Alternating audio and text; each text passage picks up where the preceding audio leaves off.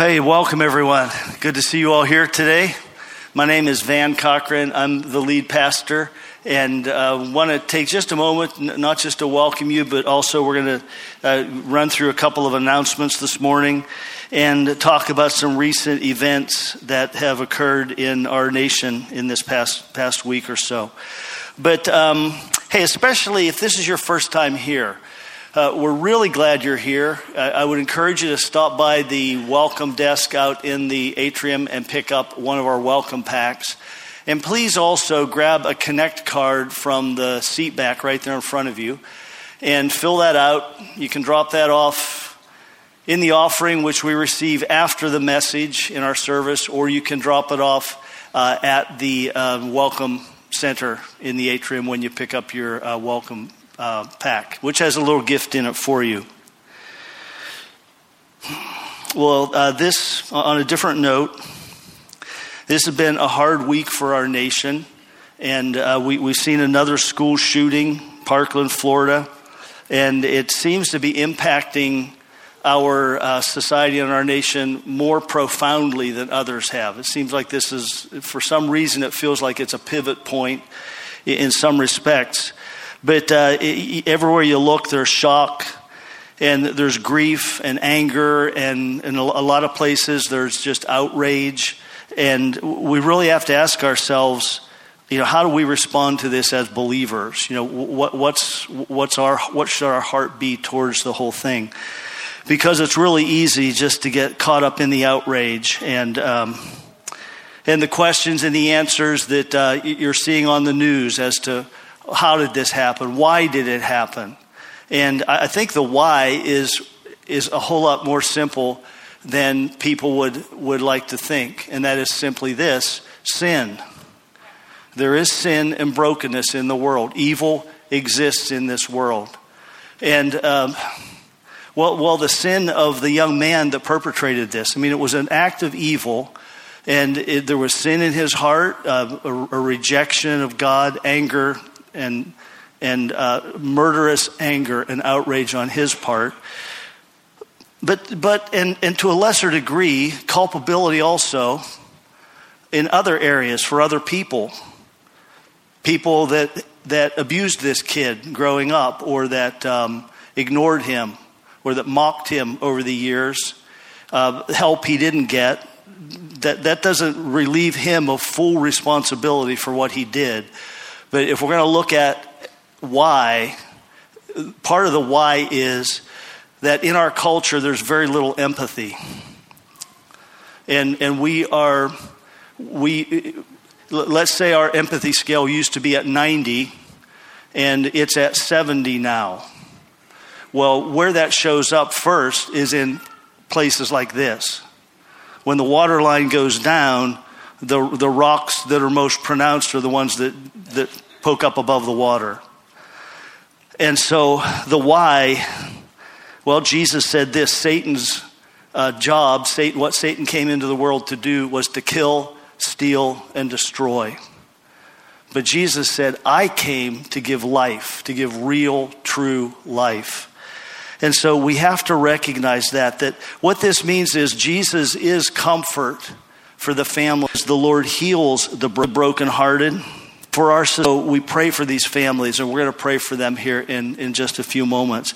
But for our society as well, Jesus is the answer, because he's the one who changes dark hearts. And he can take a black heart, and when that heart turns to Jesus, it is infused with light and life. And so Jesus is the answer in the broad picture, because he shows us how to be loving people. He shows us how to be good parents. He shows us how to be good spouses, how to be good students, how to be good fellow students and good neighbors.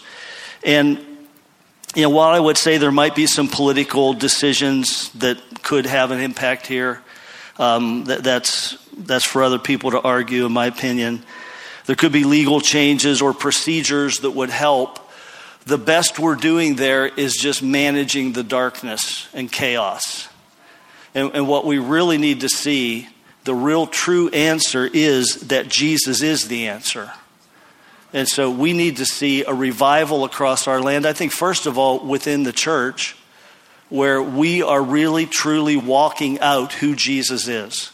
Every day of our lives, every person we encounter, we're not looking at them with cynical, judgmental eyes or a heart that is rejecting or fearing other people. But we, as believers, are living like Jesus. And then from there, a revival that will sweep across the land where we will see people in mass come to Christ.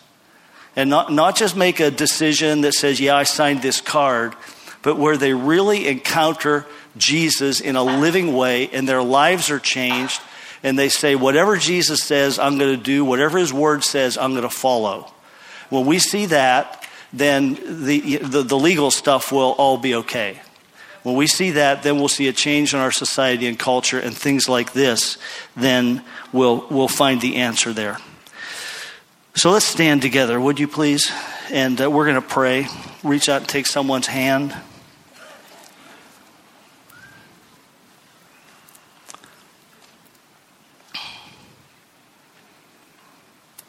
Make sure everyone has a hand they're holding, okay? All right, Father God, we come today with heavy hearts. Father, we've heard this too many times. There have been too many innocent lives taken. We ask you to see and to have mercy. We ask you to deliver. Comfort these families, Father.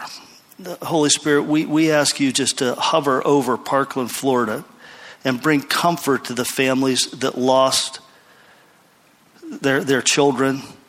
Bring comfort to the students that saw their fellow students killed right in front of them. To the teachers, the administrators, to the police and the first responders. We ask you, Holy Spirit, reveal Jesus to each and every last one of them. Reveal Jesus. Give them dreams and visions that will turn their hearts to Jesus and release comfort and hope into their hearts and lives. Father, empower and anoint and embolden the churches and pastors in the area to step out and bring the life of Jesus into the chaos and the pain. And we ask you for a revival in our land that'll start here, maybe even right there in Parkland, Florida, Father, but it'll spread across our nation, not just for our welfare, but for the welfare of the world. We pray this all in Jesus' name. Amen. Have a seat.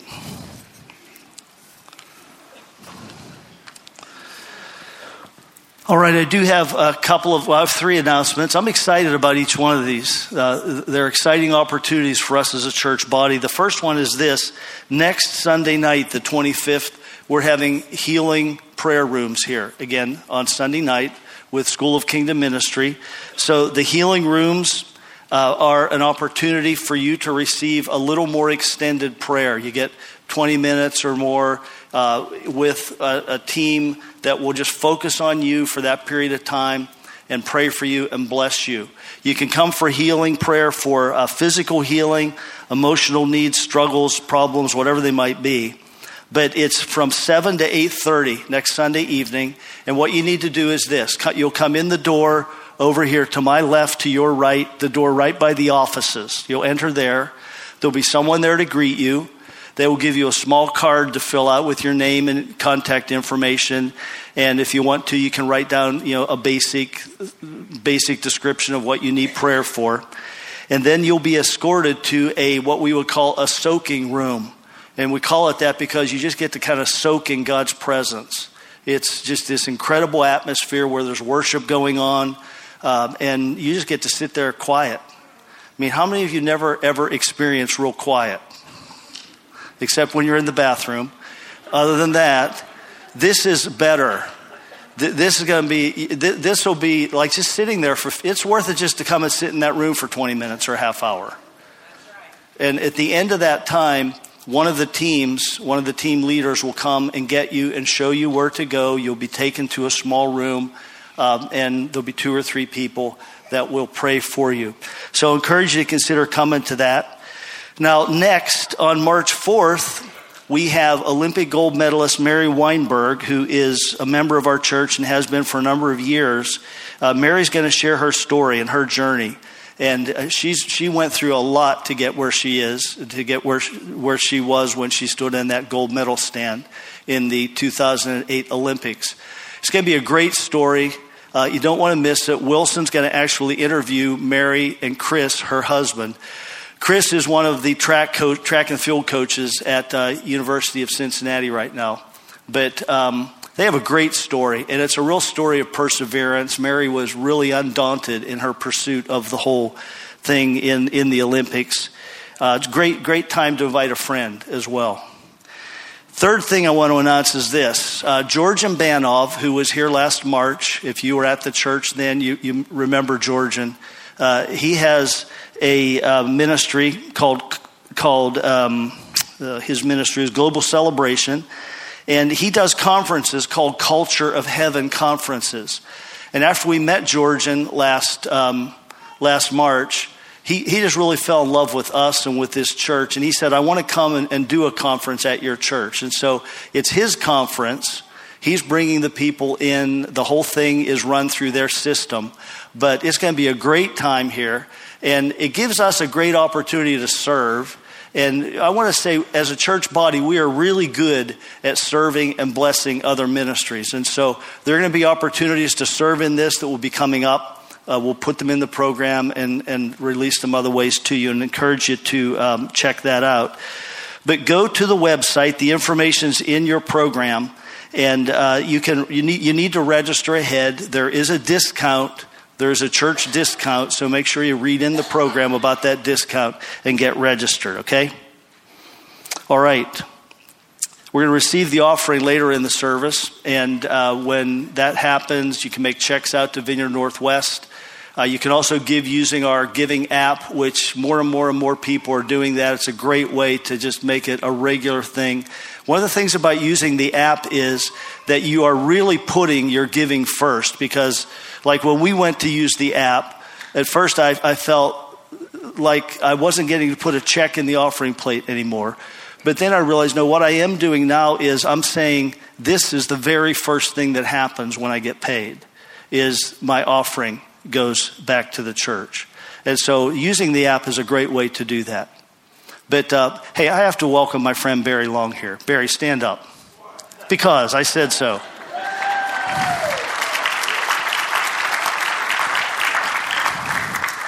Barry was the pastor of the Northern Kentucky Vineyard for 25 years. And, pardon me? Longer? Yeah, 28. Okay, at any rate.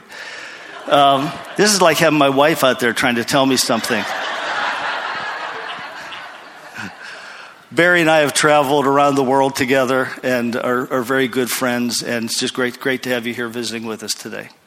All right, I'm going to welcome my son and one of our staff pastors, Wilson Cochran, up now. Wilson's going to continue the Undaunted series, so let's welcome Wilson.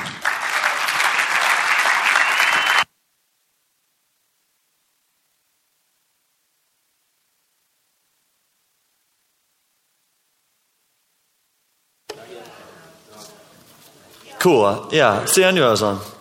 You couldn't hear me? That's man, something's wrong with your ears. Hey, glad to chip in on this series this morning. You know, we've been in Undaunted for about 3 weeks now.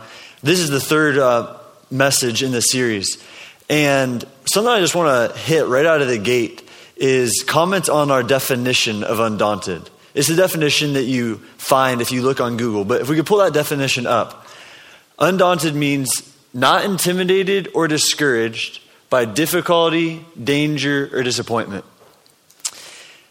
What I just want to say is this. We would hate it if we communicated to you that you are not allowed to feel discouraged or disappointed or intimidated. That's the last thing that we want anybody to take away from this message. And in fact, if that's something you believe or that's something you get, then you're hopeless to live an undaunted life. Because emotions are part of life. And they're actually a neutral thing. You know, here's the kind of like funny way I think of it. Positive emotions, they're neutral. Negative emotions, they're neutral at best. Emotions are just an indicator of our inner world and of what we're experiencing. And I don't know if you can relate to this or not, but oftentimes I have felt bad about feeling bad. Has anybody else experienced that? You've felt sad and then you've been like, why do I feel sad? Oh, I shouldn't feel sad. Oh, blah, blah, blah. Oh my gosh. And then it's like this tailspin, right? That goes out of control.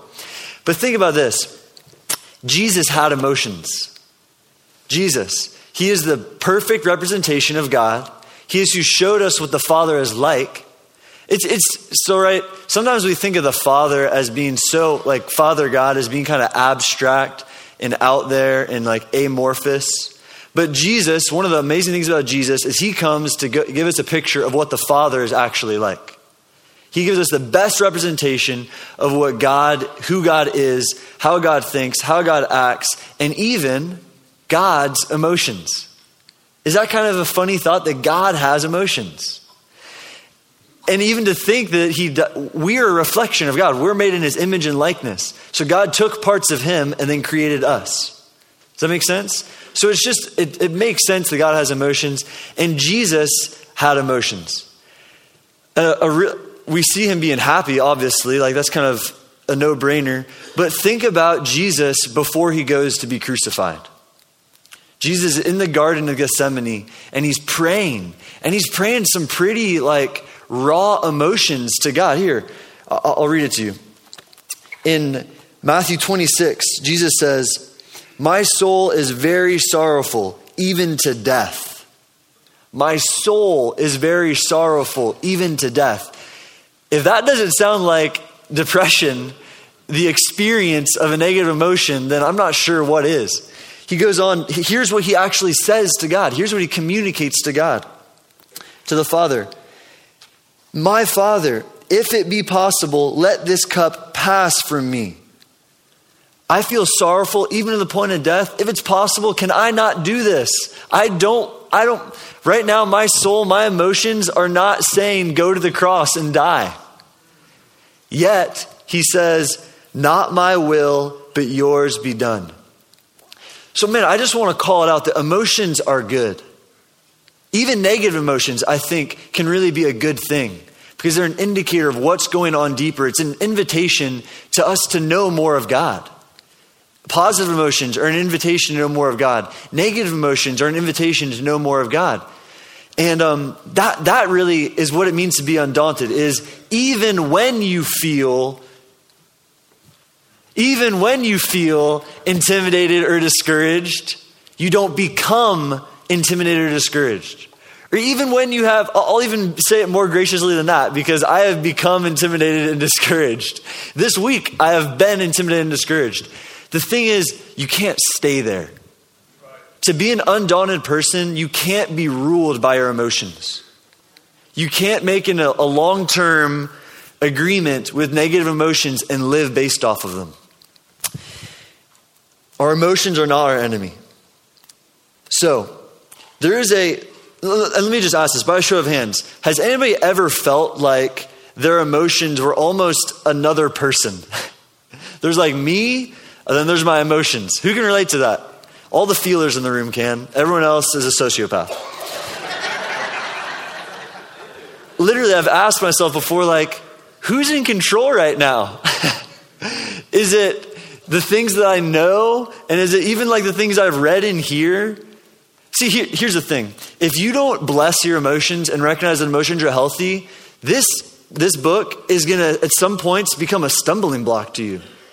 It's actually going to show you a standard that you feel like you can never get to because you're mistaking how you feel for who you are. Does that make sense? You'll begin to mistake the things that you're experiencing in your inner world, and there's a dissonance. I feel bad, but it says that I should be joyful in here, or the fruit of the Spirit is joy, but I feel bad. What's wrong with me? So I just want to say this. I bless your emotions, okay? Everyone in the room, I just bless your emotions. And it's okay to feel, and it's an indicator of something deeper. So today, the title of my message is Undaunted in the Face of Confusion. And there's a particular story. So Luke and my dad and I, Luke is another pastor on staff. then Sarah Anderson, who is the leader of the children's ministry here, children director, children pastor.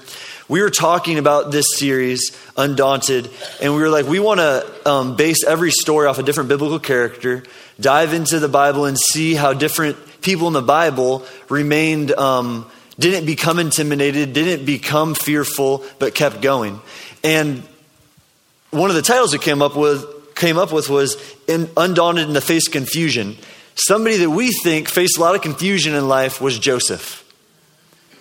If you're familiar at all with the story of Joseph, then good. If you're not, it's okay, because I'm about to tell you a story. And by the way, if you're here and you're not sure where you lie in your journey with God, or you're not even sure if there is a God, that's okay. I'm glad that you're here. And, I think the world even sends a message to us that it's not okay to feel, and maybe that there's sometimes not even purpose, especially after a week like this with the shooting. What is the purpose? But I want to tell you that when we dive into Joseph's story, I think there's real principles we can see about how to process emotions, and that life does have purpose, and that God does have a plan for you. And that there's no bad thing that has happened in your life that he doesn't want to actually redeem and use for your good and his good. So I made a cool little presentation. I got real technical. And who do you guys know what Prezi is? Has anybody ever heard of Prezi? It's like really cool PowerPoint, basically. It's like better PowerPoint. And so I made a Prezi for you guys this morning. And I just want to put on record that I did this before Luke, Van, or Sarah. Okay? So if you're ever wondering who is the most technologically advanced, it's Wilson, all right? So just by looking at this graph, just by looking at this picture, we see a lot of ups and downs, right? Like that's what I'm trying to communicate at least is up, up, down, down, up, down, up, down, up, up. And this is just the stuff we know about Joseph's life. So let's dive in, okay? I'm going to walk you through his journey and keep going from there. So the first thing we really learn about Joseph is that he is his father's favorite. Joseph's story picks up in Genesis 37, and his father's name is Jacob, incredibly wealthy and powerful man. By the way, Joseph was alive 1,000 years, something like that, before Jesus, a long time before Jesus, in a time period that we call the Old Testament, the Old Covenant. So Joseph's father is actually an incredibly significant man. His name is Jacob, and he would go on to become the father of the whole nation of Israel. So literally anybody who is an Israelite can trace their heritage and their blood back to the man Jacob, who is Joseph's father. So Joseph is Jacob's favorite, and Joseph's actually the youngest of 11 sons. His father would end up having 12 sons, but at this point in the story, Jacob has 11 sons, Joseph's the youngest, and he's his favorite. Obviously, that's a recipe for some family strife. But one of the ways that Jacob demonstrates this is by giving Joseph a really special coat, this really special cloak. And in this time period, your clothes, superficially today, our clothes represent our status, right? Like how often do we think stupid things about people because of the clothes they're wearing? But in this time period, it really was an indicator of your social status. And so he gives Joseph this amazing, beautiful coat. It's referred to as the coat of many colors. It kind of looks like a rainbow. It's just really beautiful. And I wanted to give you guys an image. So I found a picture of Joseph's coat just to show you guys. So that's actually my daughter. Her name is Haya, and she's really cute. But imagine that Jacob says, "This is my favorite son. His name is Joseph. Here's this coat." And so the first thing we learn, what I'm trying to get at about Joseph, is that he is a really positive thing. Okay. First thing we see is he's his dad's favorite. Good position to be in, right? Next thing that happens, get ready. You're going to get like a little seasick as I go through this presentation. But is that Joseph has some spectacular dreams. God gives Joseph some amazing dreams. And again, in that culture, in that day, they were much more spiritual. Their worldview did not exclude the spiritual realm in any way, shape, or form. They knew that the spiritual realm had an effect on the natural realm just as much as the natural realm had an effect on the natural realm. Like, if you had a dream that you felt like was from God, you could take it to the bank that this is going to indicate something about your life.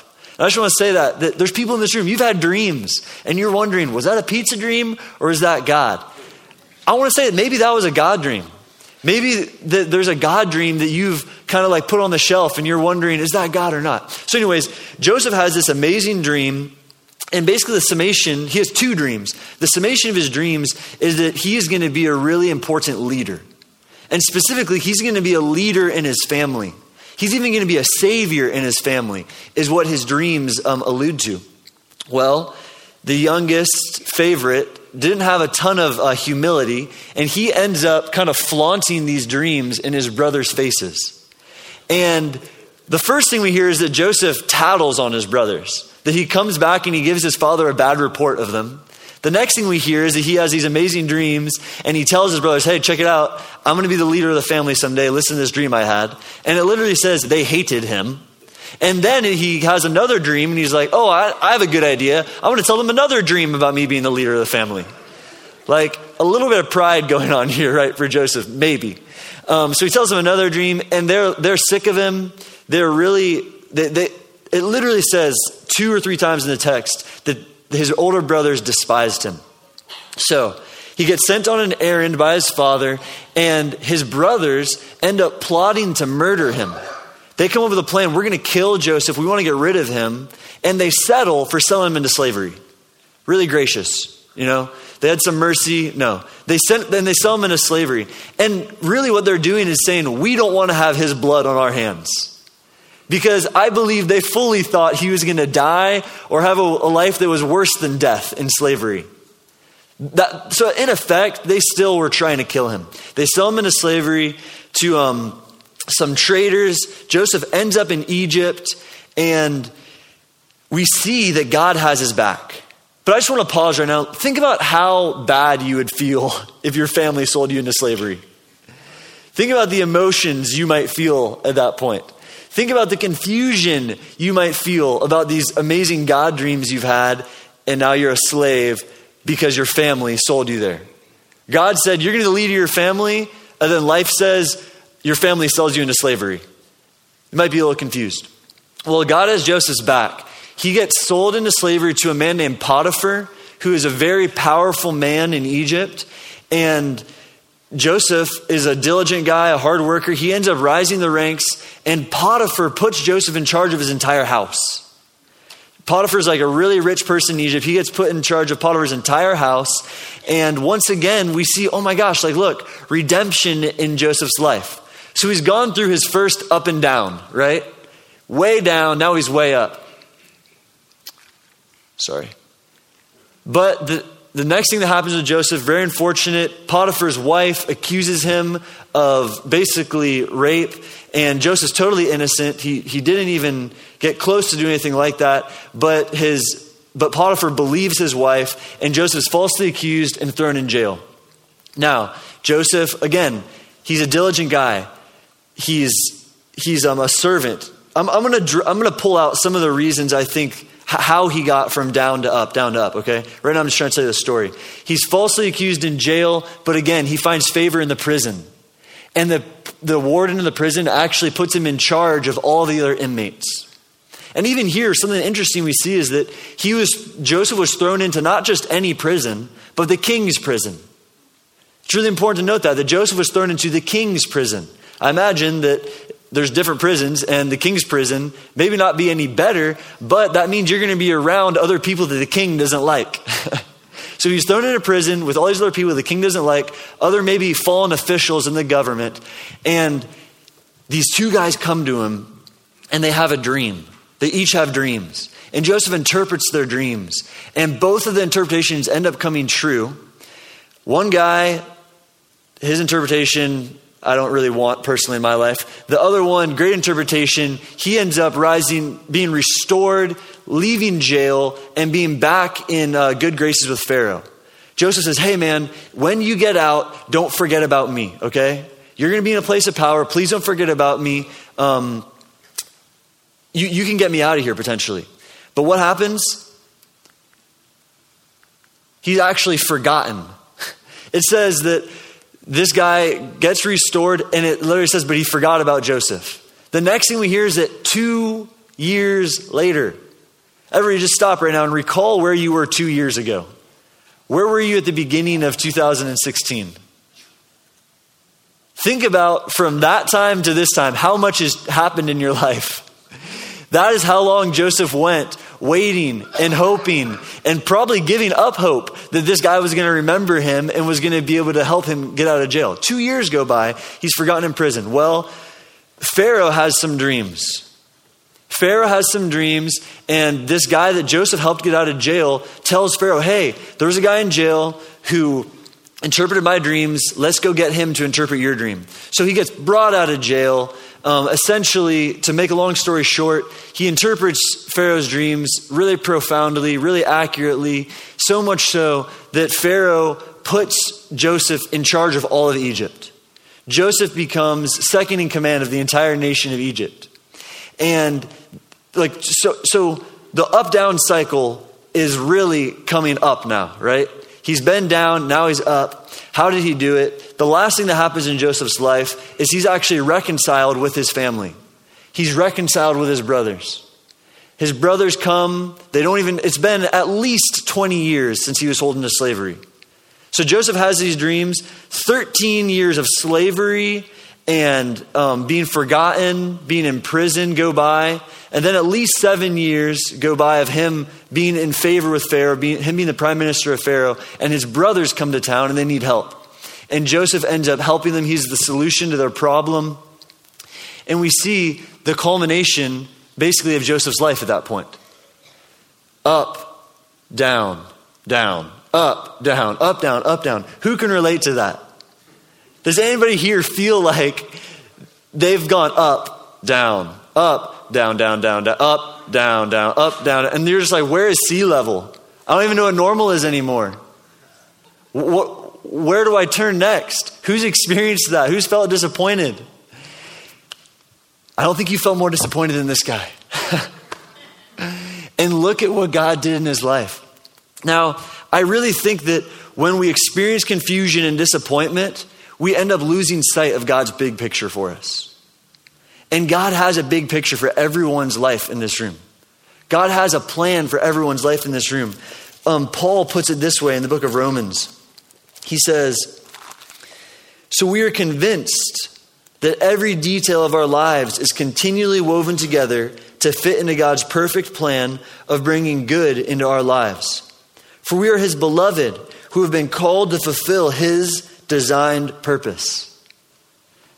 His designed purpose. You can take it to the bank that God has a purpose for your life. And I love how this translation puts it. It says, we are convinced that every detail of our lives is continually woven together. This doesn't mean that, I don't believe this means that God is causing every detail of our life, but this is what God's sovereignty means to me, is that God can use every detail of our life. Not that God says this happens, that happens, this happens, that happens, that happens. But that he says, oh, that happened, I got that. You lost your job? Oh man, I can't wait to show them how this is going to fit into the big picture and how I'm going to weave this in. Oh, you went through this painful relationship? You went through this loss, this disappointment? Man, this is just raising the roof for how good it's going to be for them. That's really how I think God is thinking. That's what this verse is saying, is that God has a purpose.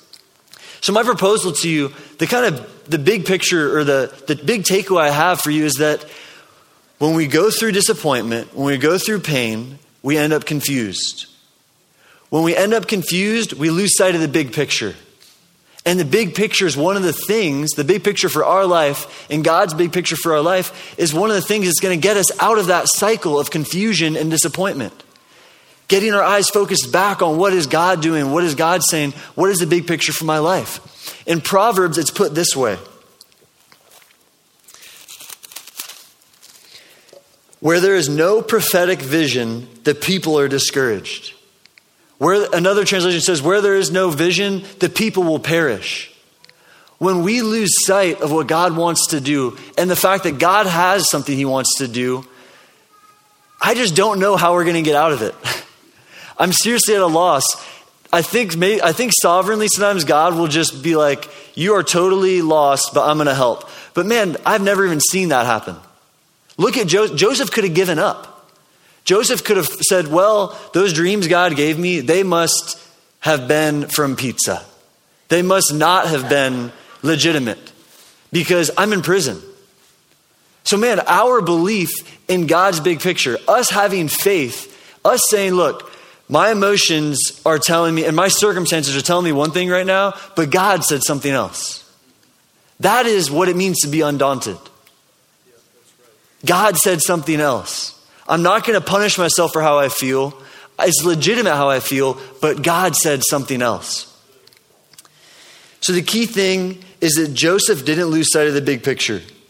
And I believe this is how he was able to remain undaunted. So now I came up with a couple practical points, takeaways on how we can keep our focus on the big picture. And the first one I already alluded to, and it was this: don't punish yourself for your emotions. Don't punish yourself for your emotions. If we had to get in line at who's the worst of this, I would be in the front of the line. Okay? If you know me, half the time my wife just can't even deal with it. I'll do something and then I'll feel bad about it. But when I did it, I didn't feel bad about it. And then I feel bad about it later. And she's like, why did you do it? Why did you do that thing that you knew would make you feel bad? And it's really because an expectation I've put on myself that I should always feel good. That's a false expectation we put on ourselves, that we should always feel good. Remember, Jesus didn't always feel good. Jesus wasn't always rainbows and butterflies. He said, God, I don't want to go to the cross. I don't want to do this, but I'll do it. And Jesus had this figured out. Jesus had a healthy soul. Jesus knew that his negative emotions weren't a bad thing. And this is actually biblical. In Ecclesiastes 3, who has their Bible? Come on, let me see some Bibles. Awesome. You all get gold stars. Everyone else, you're going to be confused. No. Ecclesiastes 3, 1 through 4. For everything there is a season and a time for every matter under heaven. That right there should give us hope. For everything there is a season. That means that every season we experience is legitimate. It's okay to be in the season you're in. If it's amazing, great. If it's not amazing, great. God's up to something. And I'm actually excited for you if you're in a bad season of life, because God has a designed purpose for you and there's something amazing coming. A time to be born and a time to die. A time to plant and a time to pluck up what is planted. A time to kill and a time to heal. A time to break down and a time to build up. A time to weep and a time to laugh. A time to mourn and a time to dance. I'm going to read this one more time. Ecclesiastes 3, just verse 4. A time to weep and a time to laugh. A time to mourn and a time to dance. Emotions are good. Emotions are not our enemy. Our perception of how we should feel can become our enemy. Nothing can separate you from God's love. Once you get connected to Jesus, once you begin a relationship with him, nothing can separate you from him. Nothing can separate you from him. If you feel disconnected from God, if you feel out of touch with his love, if you feel out of touch with his grace, it's an illusion. It's a lie.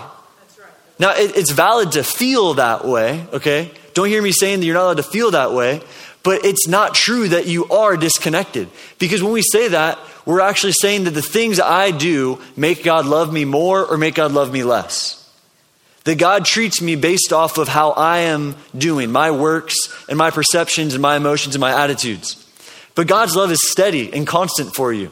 In fact, what I really think is God's love for the whole world is totally steady and constant. The problem is not on God's end. God's not saying, if you'll ask me to forgive you, I'll forgive you. God's saying, I sacrificed my son. I made an open door for everybody to accept me, to receive my forgiveness. The choice is on you now. The choice is on you. So here's the thing. My emotions can't separate me from God, but shame can really make me feel separated from God. You can feel as connected to God when you're mourning as when you're happy. But if you're experiencing shame, I think that is like the seed of disconnection from God, of feeling disconnected. When you feel bad about what you've done, when you feel bad about feeling bad, that is when, at least in my life, I really start to feel disconnected. Just close your eyes and put your hand on your heart. I want to read a scripture over you about our connection with God. And as I read this, just kind of settle for a second. Let just God's Spirit rearrange things in your heart right now. Because he's here to impact you and to move in your life in this moment. Not in a theoretical way only. He wants us to have knowledge, but he wants to change things in your spirit right now. So now I live with the confidence that there is nothing in the universe with the power to separate us from God's love. There is nothing in the universe with the power to separate us from God's love. I'm convinced that his love will triumph over death, life's troubles, fallen angels, or dark rulers in the heavens. There is nothing in our present or future circumstances that can weaken his love. There is no power that can distance us from God's passionate love, which is lavished upon us through our Lord Jesus, the Anointed One. So, Father, I just bless everyone's emotions in this room. And even just self-judgment that has been done on our own part towards ourselves about our emotions, I just say, be free. Be free in Jesus' name of punishing yourself for how you feel. I release you from the expectation to always feel perfect, to always feel 100, to always feel happy. I release you from that in Jesus' name. Jesus' name, amen. There's a reason that Paul wrote these words to this group of people. They were experiencing really hard stuff. I just read you a passage from Romans 8, and he was writing to people who are incredibly persecuted, who are literally being killed, martyred for their faith in Jesus. And what he's saying is, he didn't tell them, don't feel bad, buck up, don't be intimidated. He said, hey, I get that you feel that way, but here's truth. You're not separated. You're not disconnected. God's love has you. And that's the key, man, is returning to truth. Returning to truth. So here's my second way that I think we can keep our eyes focused on the big picture. By the way, who just feels different after I prayed? Does anybody feel different? Cool. That's awesome. I think it's awesome. No one else thinks it's awesome. That's all right. You know what's tied to all this is that Christians are some of the most unemotional people on earth. We're some of the most unemotional people about God ever. Like, I'm a victim here, okay? And this is like the classic analogy. But who jumps out of their chair when Tom Brady throws a touchdown pass? You know, like, man, and all I'm trying to get at is this. It's okay to be excited in church, okay? It's okay to smile and to hoop and holler and to cheer and to want to get up and shout. Like, those are emotions that we should experience when we hear good truth about God. During worship, when you feel God's presence, man, it's natural to respond like this. It's natural to want to dance and jump. So I just give you permission, man. Like, what if Christians were looked at as the most excited people? What if Christians were looked at as the most emotional healthy, the most in touch with their emotions? How would that change society? Did you guys hear testimonies at all about how many Eagles players from the football team are Christians? Their star tight end, Zach Ertz, I watched an interview where he was talking about his relationship with Jesus and how it started. And you know what he said? He said, I watched Carson and I can't remember who else he listed, some of the other guys, how they would respond when we lost games. And I watched in the locker room their responses to when they performed poorly. And it just blew my mind because they acted the same way, whether they did well or whether they did bad. That's because their emotions weren't based off of their performance. Do you get what I'm saying? Like, our emotions, what if our emotional security wasn't about what was happening around us, but what had happened in us, what was happening inside of us? That would be contagious. That will spark revival. We could lead a revival in this nation without a single sign and wonder if we were just the most emotional, healthy people on the planet. If Christians were the most in touch with their emotions and the most okay with their emotions and healthy about it. I'm not saying get out of whack and led by your emotions and just everything you're feeling, you have to put it all the way out there. That's not healthy. But if we were the most emotional, healthy people, bam, revival would come. So here's the second thought I want to leave you on how to keep your eyes on the big picture. I'll tell you my other points, but I'm not going to spend any time on them. Point 3, get back on the horse. Keep going. Look for simple opportunities to serve. That's one of the ways you can keep your eyes on the big picture. It's just by putting one foot in front of the other, doing the things in front of you. Another is actually imagine your future. Say, hey, I feel bad right now. I can't imagine a good future, but I'm just going to take a minute to daydream and write down a couple of sentences about what a good future would look like. I'm just going to think, this is never going to happen, but what would a good future look like? Write that down and then actually say, God, you have better things for me in the future than I can even imagine. So I'm going to grab some of the joy and I'm going to pull it into my present right now. 5, consider what part of what you're going through is training. Have the mentality that this hard thing I'm going through is actually preparation for something else. Somebody that I know that really lived that is my sister Emily. My sister Emily, in 2012, went through a really terrible divorce. She had been married for about 5 years, and her husband and her moved to New Mexico because her husband got a job as an assistant professor to do a master's program, right? Or was it a doctorate program? I can't remember. And about a year into living in New Mexico, he confessed to her that he had been unfaithful and that he was in an ongoing relationship with a classmate or a student. I can't remember exactly.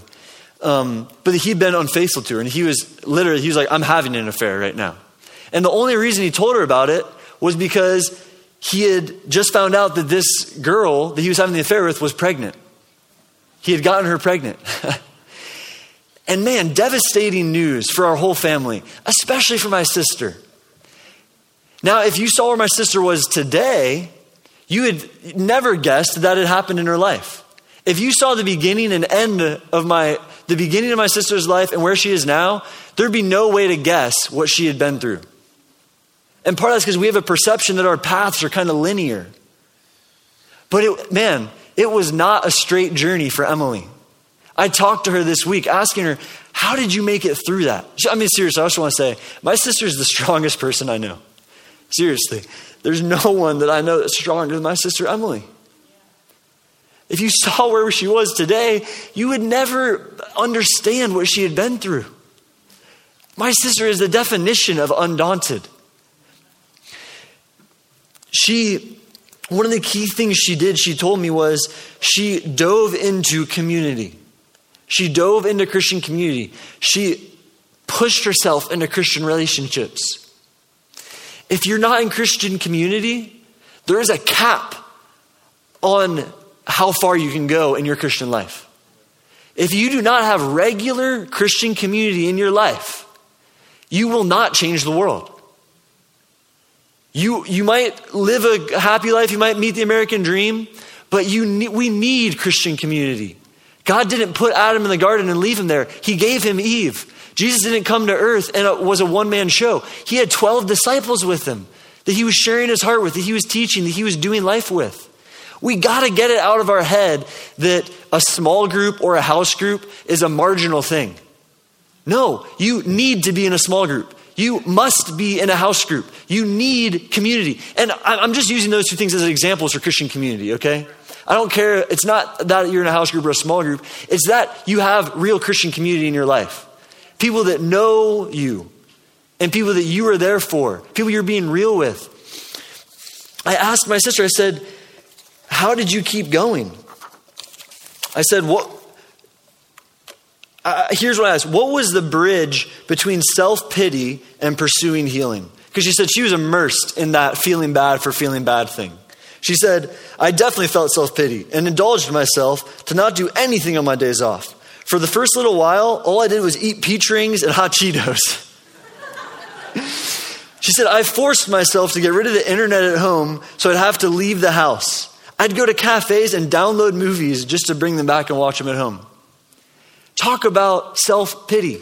Talk about a cycle of punishing yourself for your emotions.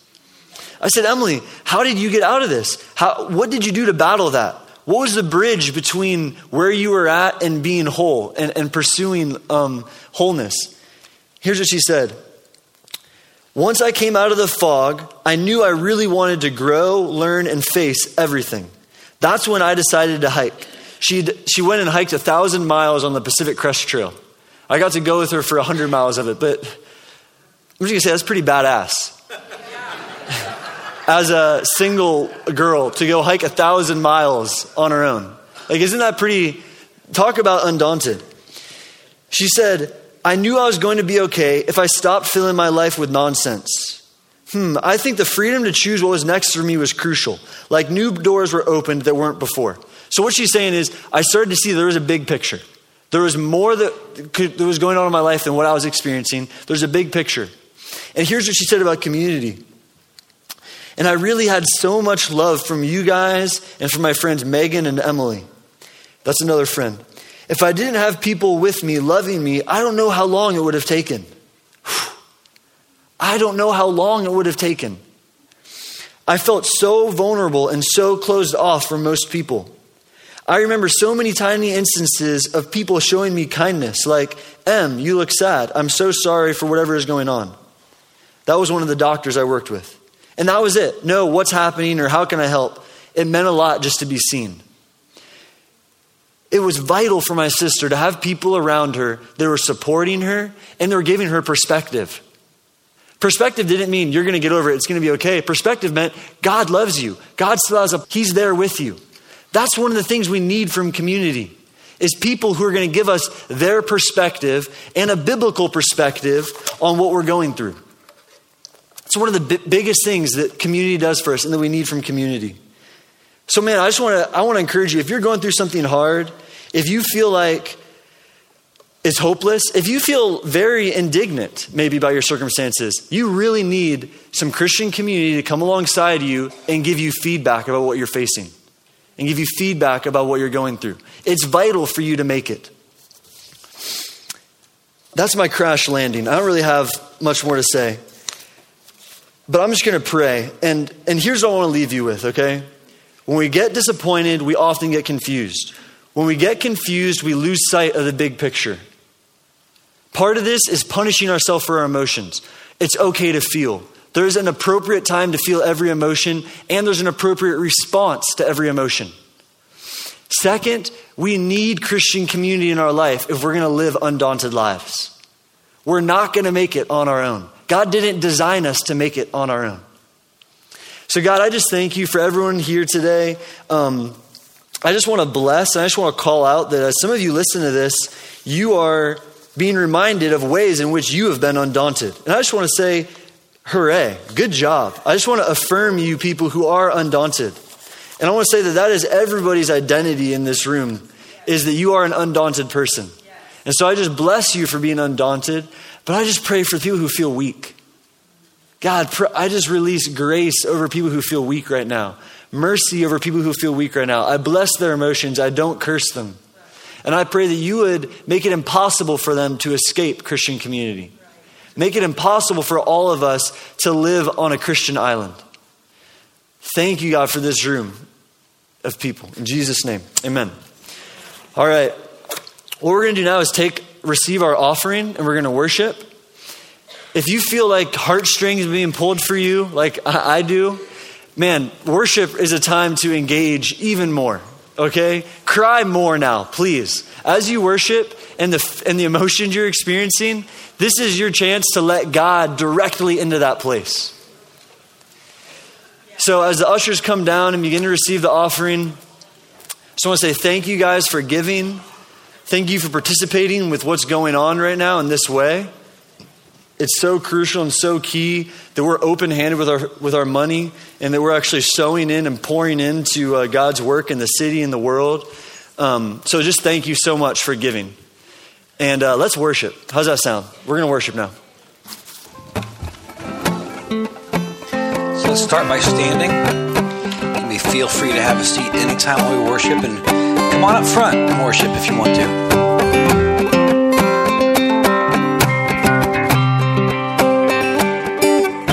It's a song of the redeemed. It's the song of the redeemed, rising from the African